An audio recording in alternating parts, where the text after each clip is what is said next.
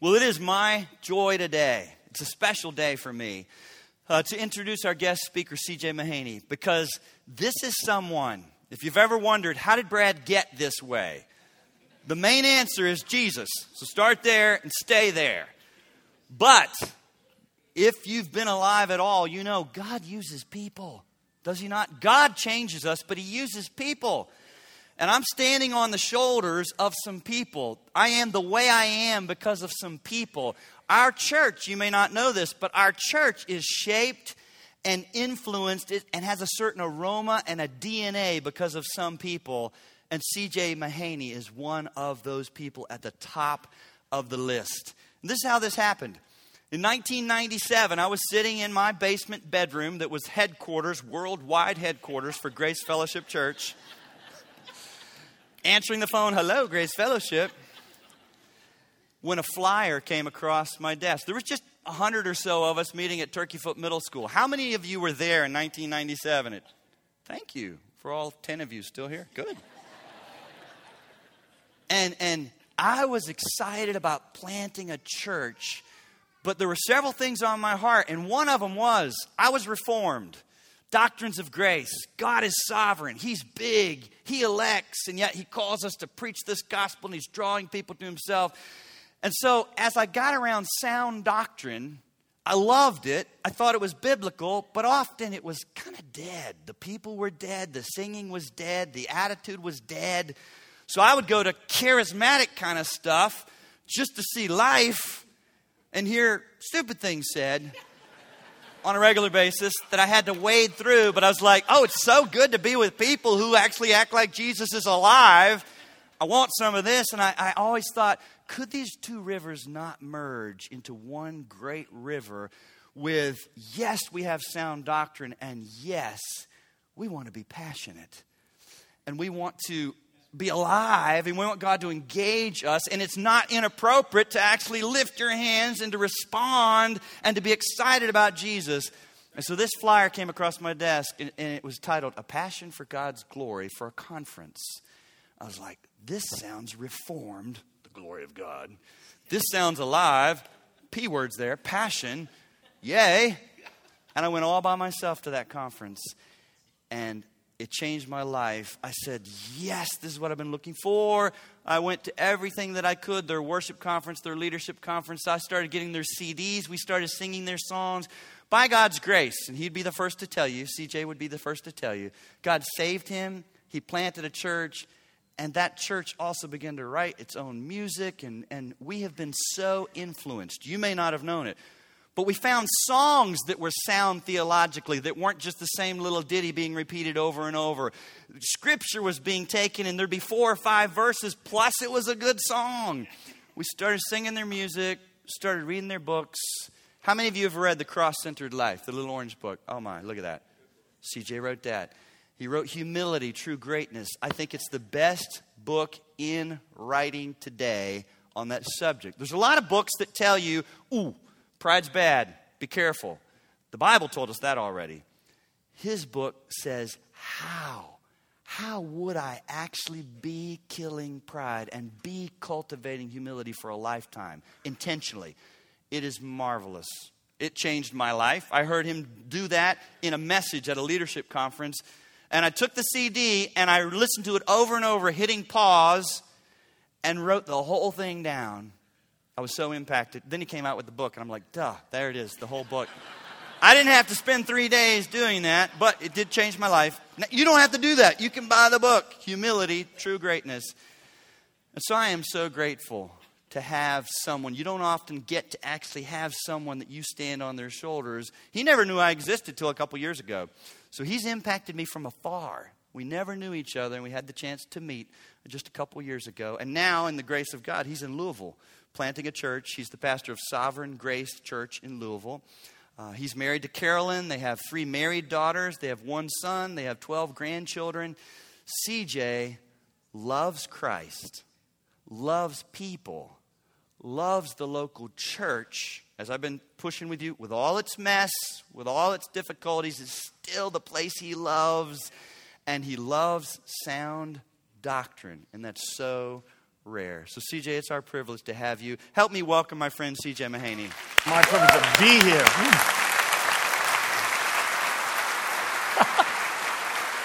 Introductions are overwhelming. Gracious. Oh my. Okay, so I have things I want to say prior to preaching, but am I then penalized? Is that taken off the sermon? We're going to have to talk before the next service. Your introductions are really kind. They really are. Thank you. And they're overwhelming. And one has to work to maintain composure. Because it is. It's like somebody backing up a dump truck of encouragement, identifying evidences of grace in your life, and communicating that through words. So thank you, my friend. Very, very meaningful. So I see that thing. It's ticking, isn't it? That clock's going, and I don't think I should be penalized for this. I think there should be extra time, like in a soccer game, added on. Okay, just a couple things. Yes, I did write a book on humility. I do hope it serves. You just need to know, I believe it's in the first paragraph. Other than the verses in the book, it's the most important sentence I wrote. I am a proud man pursuing humility by the grace of God. So you just need to know that. That's who wrote that book. It's just a pure joy to be. Who wouldn't want to be here? Who wouldn't want to be in this church? This is one happy church. And I've heard all about you, so I've been really excited to be here. And I've heard about you from your pastor. To interact with Brad is to, even in casual conversation, very soon hear about you and his love for you.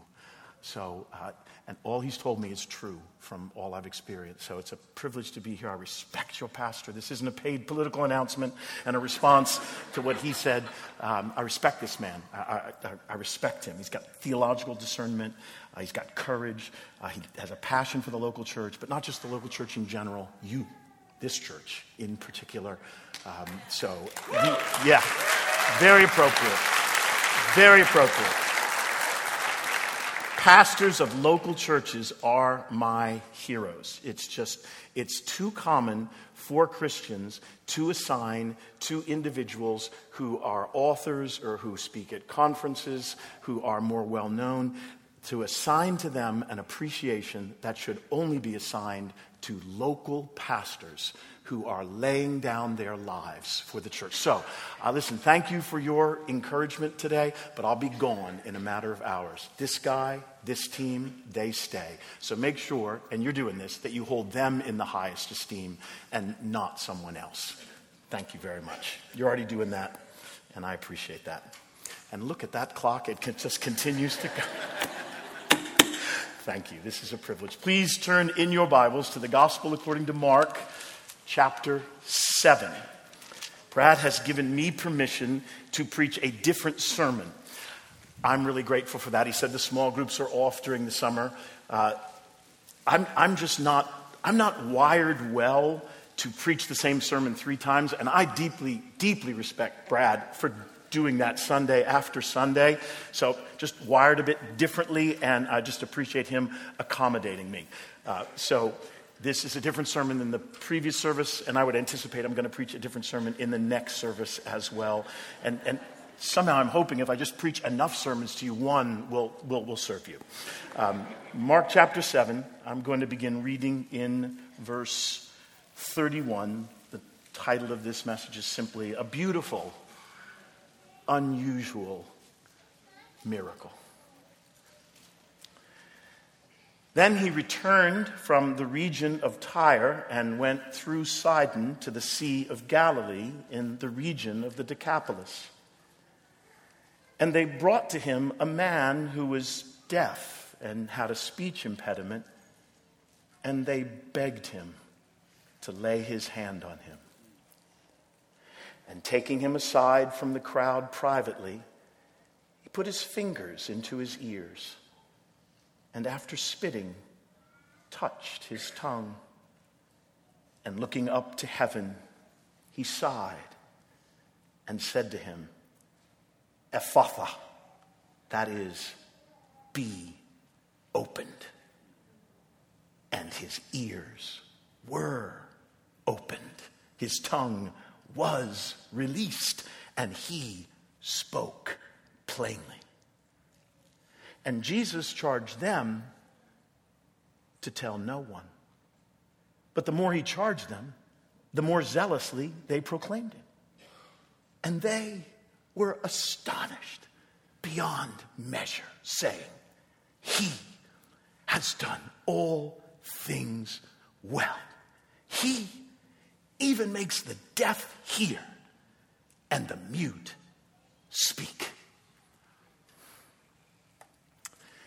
In his book, The Cross from a Distance, Atonement in Mark's Gospel, author Peter Bolt helps us to understand the uniqueness of the passage we are considering this morning and why Mark includes this story in his gospel. Mr. Bolt writes, throughout Mark's gospel, a range of characters appear in the story, encounter Jesus, then disappear again. From among these minor characters, a group of 13 can be separated out and labeled the suppliants. Mark pays greater attention to these suppliants, giving each of them a whole scene where their story is told.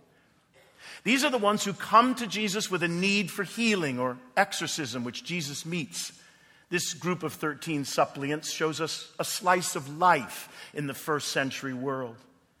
Despite their variety, together, they illustrate a world in great need, a world under the shadow of death. And they also show that the Jewish religion was completely unable to help them in their need. In fact, it probably even made their situation worse by excluding them as unclean and so making God seem even further away. This morning, Mark introduces us to one of the 13, a minor character in Mark's gospel, a man in great need, a man Jesus encounters while intentionally making his way through Gentile territory, a man that Jewish religion was unable to help and would consider unclean, for he was a Gentile, a man who no doubt felt God was far away and not concerned about his suffering. And that perception was all about to change on this day as he unexpectedly encounters God himself, who he will discover is not far away, but had drawn near through the incarnation and would demonstrate his personal care for this man in the midst of his suffering. This man simply could not imagine what was going to take place as he awakened that morning yet again to the sound of silence. And Mark gives him a whole scene where his story is told. So this morning, we're going to spend some time with one of the minor characters in Mark's gospel, and though he will quickly disappear, we will soon forget him. However, we will not forget the Son of God, who is the centerpiece of this story.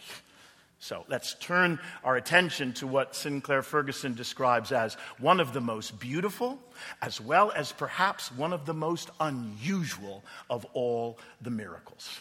And this beautiful, unusual miracle takes place surprisingly on Gentile soil. Notice in verse 31, Mark intentionally provides us with Jesus' travel itinerary. Jesus was intentionally journeying into Gentile territory. Now that began actually in verse 24, and it continues. It continues following his conflict with the Pharisees. So, just for a little context, chapter 7, verses 1 through 23 is a serious conflict between Jesus and the Pharisees and scribes. So, when Mark mentions in verse 31, Tyre, Sidon, and the region of the Decapolis, he is emphasizing and intentionally emphasizing that Jesus is journeying deep into Gentile territory. And this journey is filled with symbolism and significance. It is, in effect, a refutation of the Pharisees and the scribes and their understanding of the Gentiles as defiled and unclean, and it's a loud statement of his inclusion of the Gentiles in his mission. Actually, this is a return visit to this particular region. And the reception that he experiences on his return visit to the region of the Decapolis is actually quite the contrast with his experience on his first visit. His first visit was in chapter 5, and it was a brief and a memorable one when he encountered the Gadarene demoniac. Moved with compassion, Jesus authoritatively cast out that man's demons. He delivered that man from the tormenting effect of that legion of demons. And following that dramatic deliverance of this man, the people of that region who then are informed of this and gather to observe this man post-deliverance are described as frightened of Jesus rather than grateful for Jesus. And in one of the saddest verses in all of Scripture we read, they began to beg Jesus to depart from their region. Jesus responds to their request, and along with his disciples, he gets into the boat to depart. And the man who had been possessed with demons begged him that he might be with him. And Jesus did not permit him, but said to him, "No, you go home to your friends and tell them how much the Lord has done for you and how he has had mercy on you." And the man went away, and he began to proclaim, listen, in the Decapolis, how much Jesus had done for him, and everyone marveled. So it's certainly possible, if not probable, that this favorable reception by the crowds on Jesus' return visit was the fruit and effect of that once demonized man now proclaiming how much the Lord had done for him since Jesus had departed. So it would appear that the first Gentile missionary is getting it done. For on Jesus' return visit, a crowd has gathered and a request for healing is made. Verse 32, and they brought to him a man who was deaf and had a speech impediment, and they begged him to lay his hand on him. This deaf man with a speech impediment was brought to Jesus by friends. Friends who obviously deeply cared for this man. What a gift their friendship was. They were true friends. They were true friends doing life with this guy, not simply Facebook friends. And apart from their care and help, this would not have happened. And I give thanks that this church is filled with those kind of friends. And your pastor is that kind of friend to me.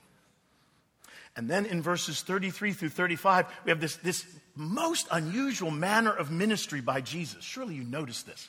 Surely you've read this before and wondered about this. So Mark describes Jesus' manner of ministry in this miracle with this extraordinary vividness and this attention to detail. So there's 6 actions described. Jesus takes him aside from the crowd privately. He puts his fingers in his ears. After spitting, he touches the man's tongue. Then Jesus looks up to heaven. Jesus sighs. And then he says, "Be opened." Now, up to this point in Mark's gospel, there has been no demonstrative method of personal ministry by Jesus bearing any resemblance to what we read here. So, it begs the question, what is going on here? Why all this? Why all this? Because none of this is necessary. None of this is necessary to heal this man. Actually, you could just refer to the previous healing. The Syrophoenician woman's daughter who came to beg and appeal that Jesus cast the demon out of her daughter. Jesus cast that demon out with a word. Daughter's not even present.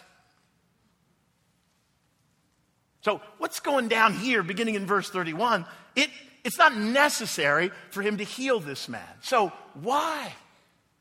Why all this? I'll tell you why all this. All of this was an expression of his care for this man. That's why all this. He does this in order to communicate with a man, listen, in order to communicate with a man who is deaf in a language the man could understand. In effect, a form of sign language. Jesus enters this man's world of silence, and he graciously and personally and quietly cares for him and heals him. So notice the details. He begins, verse 33, by taking him aside from the crowd privately. So he separates this man from the crowd. He separates this man from the crowd. Why? Because he does not want this man to be distracted by the crowd. Doesn't want this man to be distracted by the crowd, and he doesn't want him to feel embarrassed in any way in front of the crowd, because Jesus knows this man is uncomfortable in this crowd. Helen Keller said, blindness separates people from things. Deafness separates people from people. This man was familiar with separation from people. Of course he was. He can't hear. And not only he can't hear, and he can't speak. So he's familiar with separation from people. He's not comfortable with people. He's not comfortable with a crowd because he can't hear. And he can't speak. So his deafness has separated him from people. He's not comfortable with people. Jesus knows this. He knows this, and his care for him is personal, it's gentle, it's sensitive, it's understanding. Jesus bears no resemblance to a modern-day faith healer who specializes in exploiting people publicly. Now, this is a compelling illustration and demonstration of Jesus' love for the individual. In Mark chapter 6, we read that Jesus saw a great crowd and he had compassion on them because they were like sheep without a shepherd. So in Mark 6, Mark draws our attention to his compassion for a great crowd. Here in Mark 7, Mark draws our attention to his love for the individual. James Edwards in his commentary writes, by himself, the needy man is simply another face in a crowd of Gentiles. But in removing him from the crowd, Jesus signifies that he is not simply a problem, but a unique individual. A unique individual that Jesus cares for and about. So he isolates him from the crowd so he wouldn't be distracted by the crowd or uncomfortable because of the crowd. And then he prepares this man for the miracle that he is about to perform. He speaks to this man in a language that this man can understand. Jesus acts out for the man what he intends to do to the man. So he, in effect, speaks to him by touching him. This is why he touched him.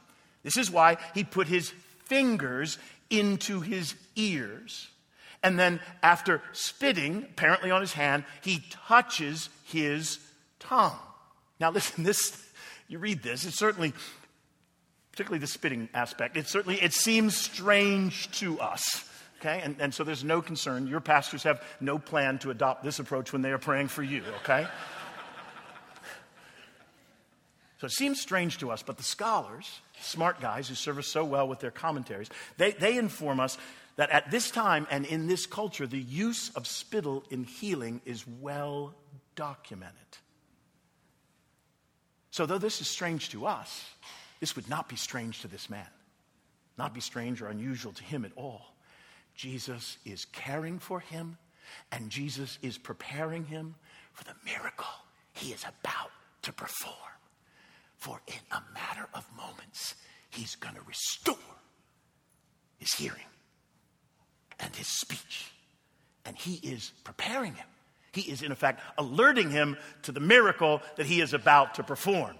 So his touch is an expression of his compassion. It's a form of communication that this man so privately pulls him aside. And now he's touching him, and he's communicating that in a way that this guy can comprehend.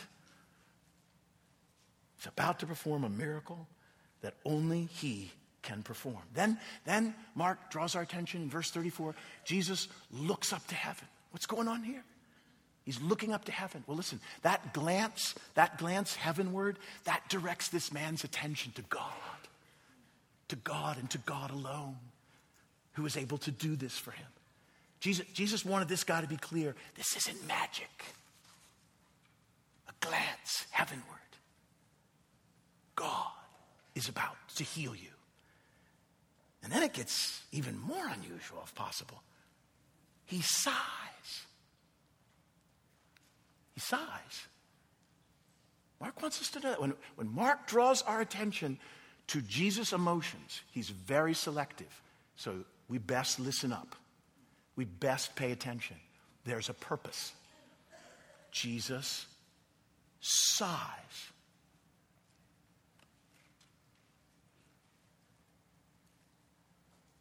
Why is he sighing? He knows he is about to heal this man. So why the sigh? I mean, why wouldn't he be smiling? Why wouldn't Jesus' expression of emotion be one of joy? In anticipation of the healing that is about to occur. In anticipation of the celebration that is about to ensue. I mean, shouldn't he be smiling? Shouldn't it say, Jesus looked heavenward, then Jesus smiled? No. Jesus sighed. Why would he sigh? Well, it would appear his sighing is the appropriate response of the Holy One when observing the effects of the fall and the ravages of sin. His sigh is an expression of grief for those suffering because of the fall. He sighs because he is moved by this man's condition. He is not indifferent to this man's condition. He is affected, deeply affected by this man's condition. He sighs because this man is a reminder of why he came. He sighs because this man is a reminder of why he came and what he came to do in giving his life as a ransom for many.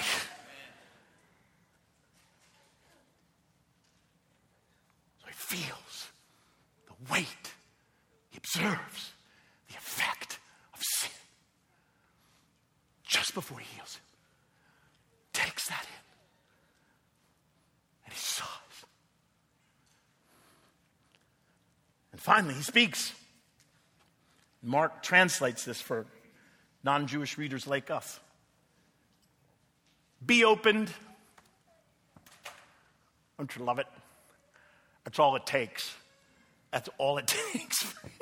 That's all it takes. Be opened. The effect is instantaneous. Jesus speaks to the organs of hearing and speech. And once again, yet again, in Mark's gospel, his unique authority and power is on full display. Verse 35, and his ears were opened, and his tongue was released, and he spoke plainly. Oh my. Brothers and sisters, let's just pause for a moment. What was that scene like? What must that scene have been like? What must this have been like for this guy? And what must this have been like for those who are present and observing? And how did they respond? Now, I'm very grateful for all the details that Mark provides. But following the miracle, I personally would like to have a little more detail. It seems like Mark leaves the scene following the miracle to our imaginations, at least somewhat. It is obvious that joyful pandemonium broke out. Look in verse 36. Jesus charged them to tell no one, but the more he charged them, the more zealously they proclaimed it. This verse has a real serious, humorous feel to it. Listen, A spectacular miracle had just occurred. And Jesus is attempting to restrain them. And every attempt to restrain them appears to only have provoked them to celebrate and proclaim what he did even more. There was no restraining this group. How are you going to restrain this guy? Imagine this guy. Imagine Jesus saying to this guy, listen, I want to charge you, don't tell anyone.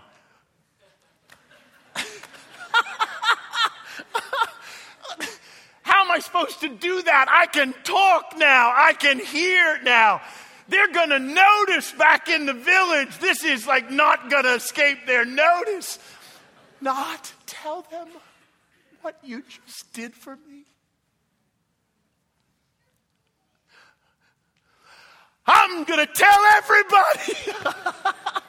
And oh my, imagine his friends. Imagine if you were one of his friends who brought him. And you begged Jesus, would you please lay your hand on my friend? And then Jesus turns and takes your friend away privately. Oh my, wouldn't you just be filled with anticipation? And then your friend can hear and your friend can talk. Pandemonium would have broken out.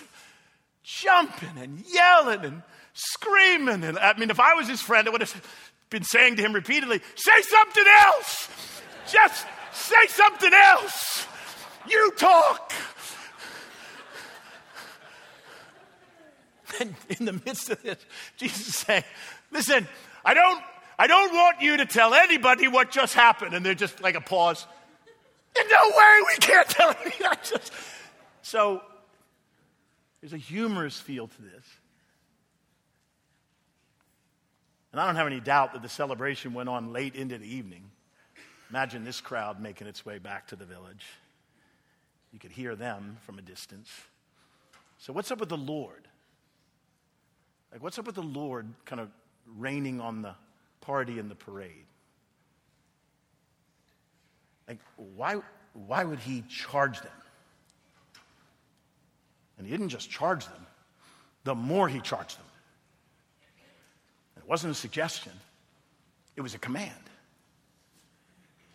Here's why.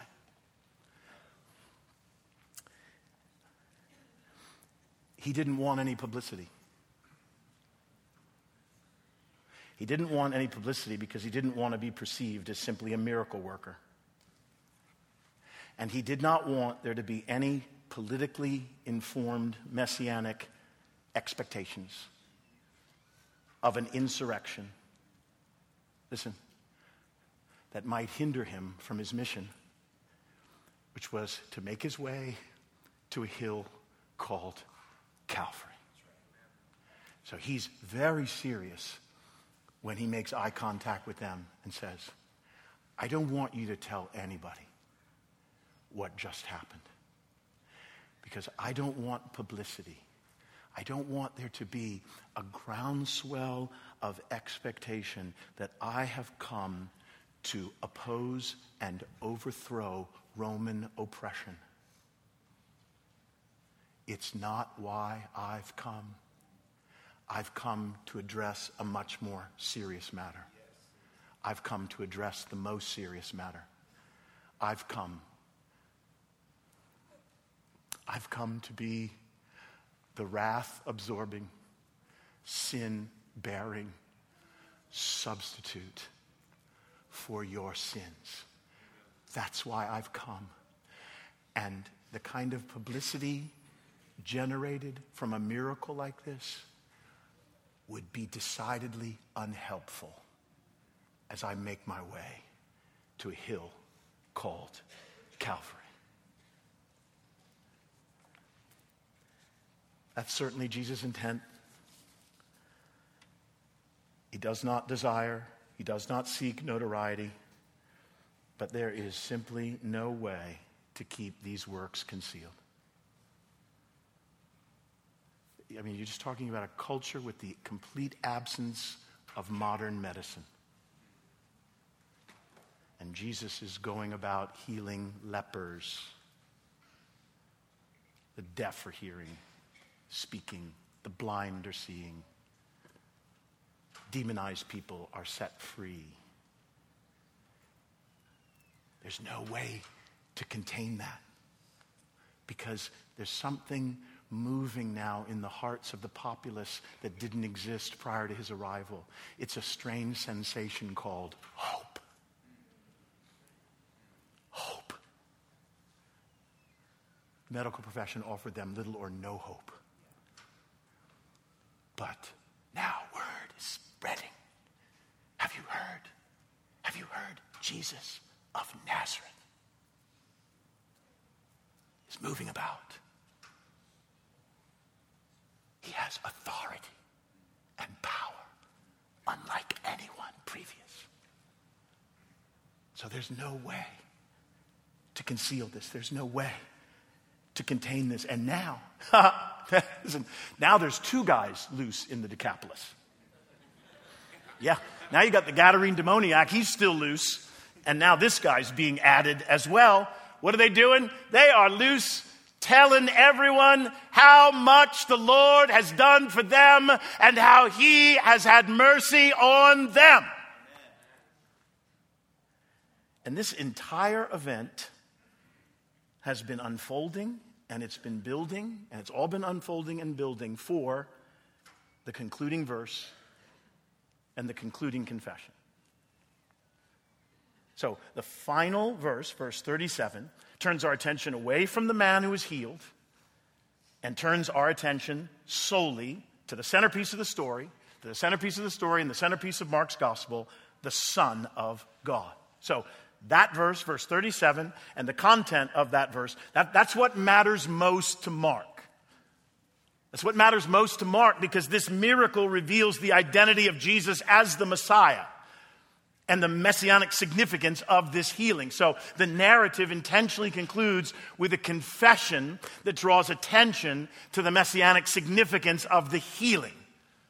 William Lane writes, the choral exclamation of the crowd is the response of faith which recognizes in all the works of Jesus the promised intervention of God. There's 2 aspects to their confession. First, he does all things well. He has done all things well. Now this is a summary confession, and it echoes the Old Testament. It echoes the Old Testament, and it recalls Genesis 1:31, where God surveys his work at creation, and he declares them to be good. God saw everything he had made, and behold, it was very good. Jesus' miracle demonstrates, and this confession confirms that he is God the Son, because this is yet another instance of Jesus doing what only God can do, and this confession identifies him as God the Son. So, whether it's creation or redemption, he has done all things well. Secondly, he even makes the deaf hear and the mute speak. So this confession and celebration echoes the words of the prophet Isaiah. So centuries before this moment, Isaiah had prophesied that when the Messiah comes, he will come and save you. Then the eyes of the blind shall be opened, the ears of the deaf shall be unstopped. Then shall the lame man leap like a deer, and the tongue of the mute sing for joy. So in verse 32, Mark references this man's speech impediment. He uses the word mute. Other than Isaiah 35:6, which I just quoted, Isaiah 35:6, this passage, they are the only times in Scripture where that word is used. Mark intentionally chose that word to describe this man's condition, to connect this story for the reader with Isaiah chapter 35. Mark is in effect drawing our attention to Isaiah's prophecy, and he is saying then to his readers, your God has come, and your God has come to save you. So Isaiah 35 celebrates the coming of God himself as the one who unstops the ears of the deaf and enables the tongue of the mute to sing for joy. Listen, That day in the Decapolis, those verses were fulfilled. That day in the Decapolis, the prophecy was fulfilled, for the Messiah had indeed come. And part of the big surprise is that this is all going down in Gentile territory. Gentiles will be included in the messianic blessing. That is sweet news for Gentiles like you and me. Finally, Mark notes, and they were astonished beyond measure. You think?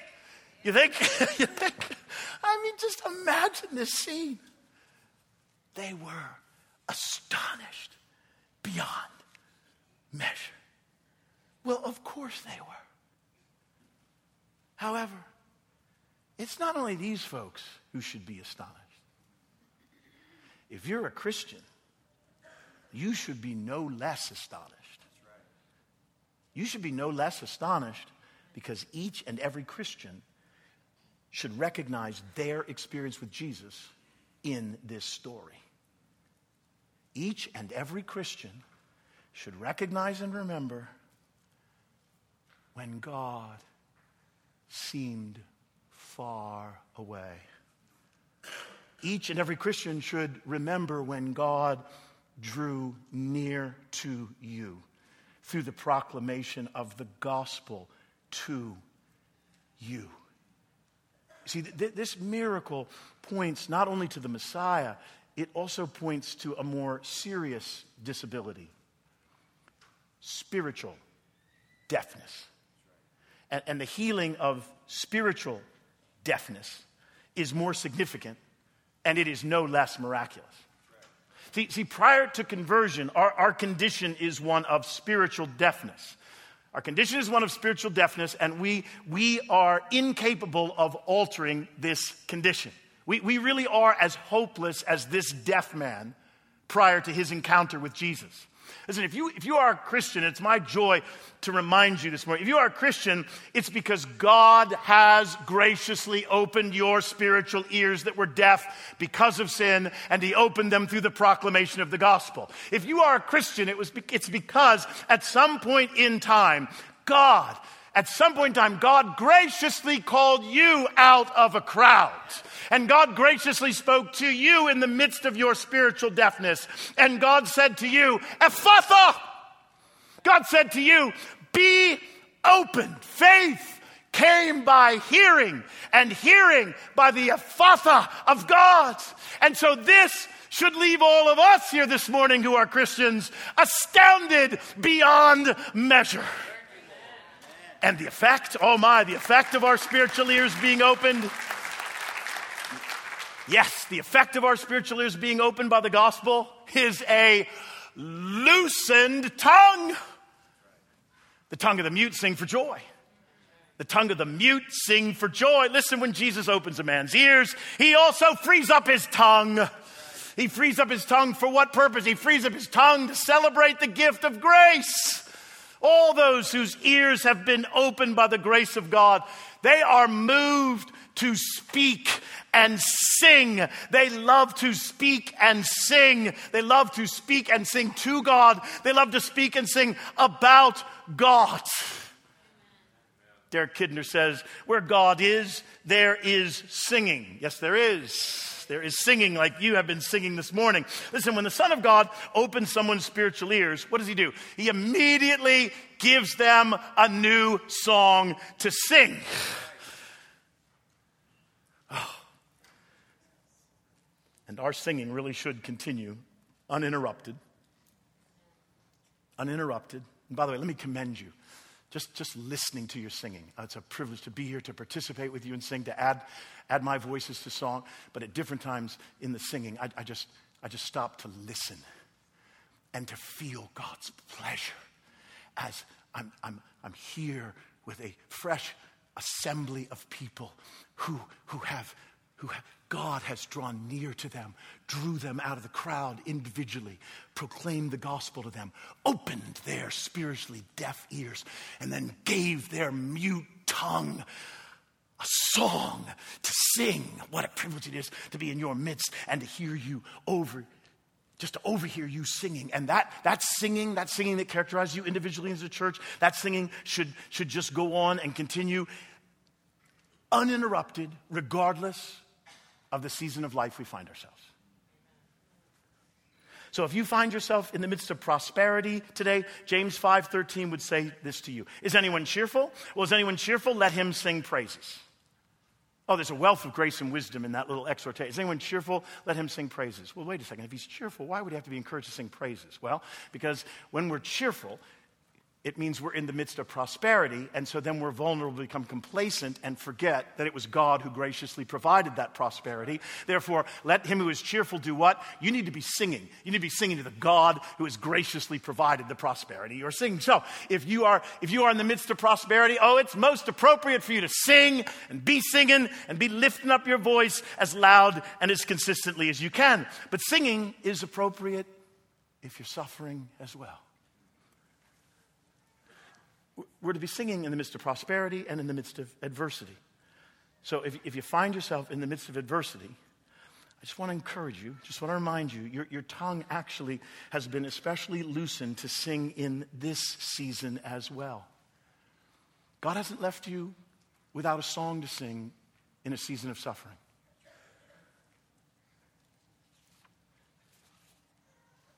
And if my historical hero, Charles Spurgeon, was present, I think here's what he'd say to us. Any man can sing when his cup is full of delights.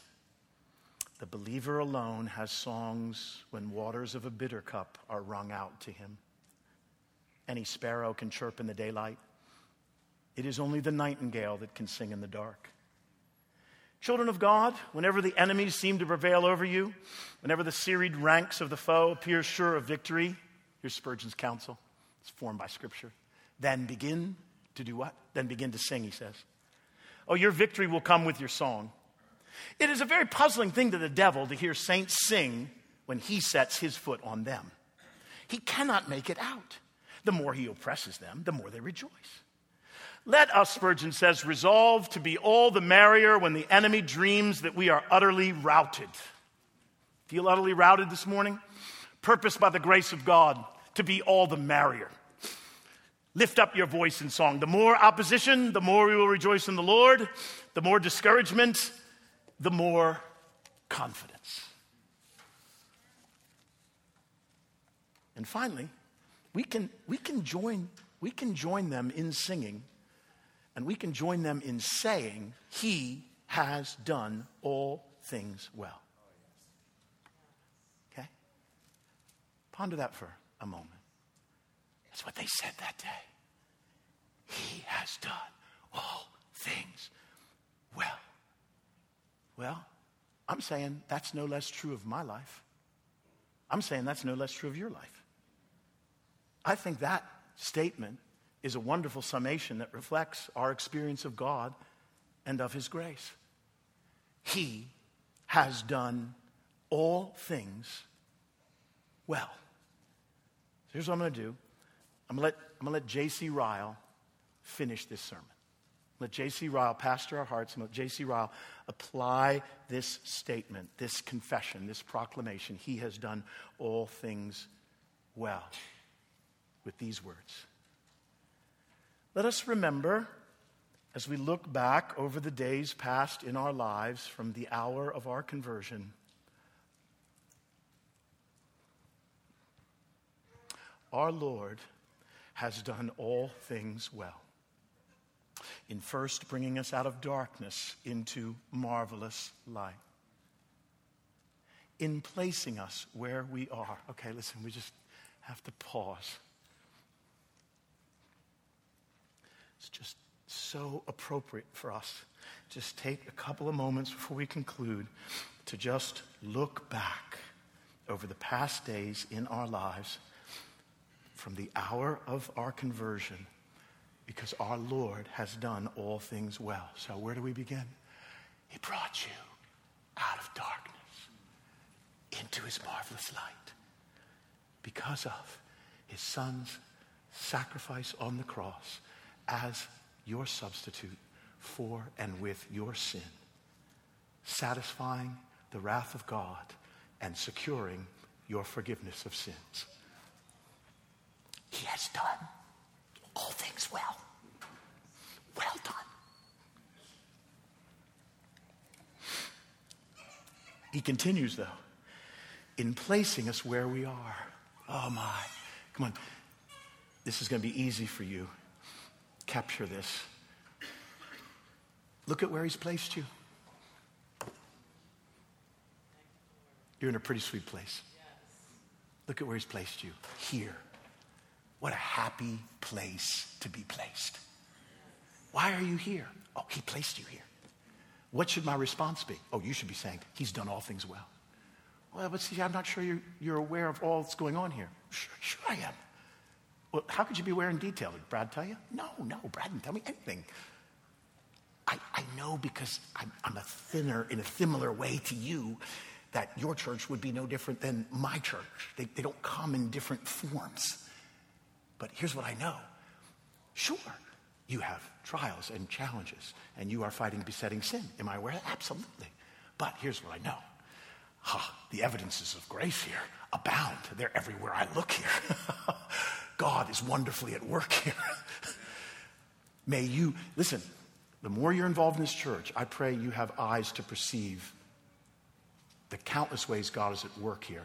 Anybody can discern deficiencies in a church. And people at times approach, well, yeah, I see a deficiency. What do you think? You have some kind of like discernment? I mean, yeah, look around. So do I. I'm looking at you. Yeah, they're just everywhere. Yes. There's no discernment in that. Oh, no. It takes new eyes to see grace. And let me tell you something. Just be here in a few moments. There's grace everywhere. So, Lord, you've done all things well. Of all the churches in the world where you could have placed me, you placed me here. Whoa, thank you. Ryle continues, and giving us what we have. Oh, how well everything has been done. How great the mercy that we have not had our own way. Oh, isn't that great? That is great mercy. When I think of how many prayers God hasn't answered. When I think of how many prayers I've prayed that he hasn't answered. Oh, Lord, thank you for unanswered prayer. When I prayed for my own way and you said, no way. Because that isn't going to serve you. Instead, I'm going to give you my way. For my glory and your good. Let us remember it as we look forward to the days yet to come. We know not what they may be, bright or dark, many or few, but we know that we are in the hands of him who doeth all things well. He will not err in any of his dealings with us. He will take away and give. He will afflict and bereave. He will move and he will settle with perfect wisdom at the right time in the right way. Oh, the great shepherd of the sheep makes no mistakes. We shall never see the full beauty of these words till the resurrection morning. And we shall then look back over our lives and know the meaning of everything that happened from first to last. We shall remember all the way by which we were led and confess that all was well done. Oh, the why and the wherefore, the causes and the reason of everything which now perplexes will be clear and plain as the sun at noonday. And we shall wonder. We shall wonder at our past blindness. And we shall marvel that we could have ever doubted our Lord's love. Let's pray.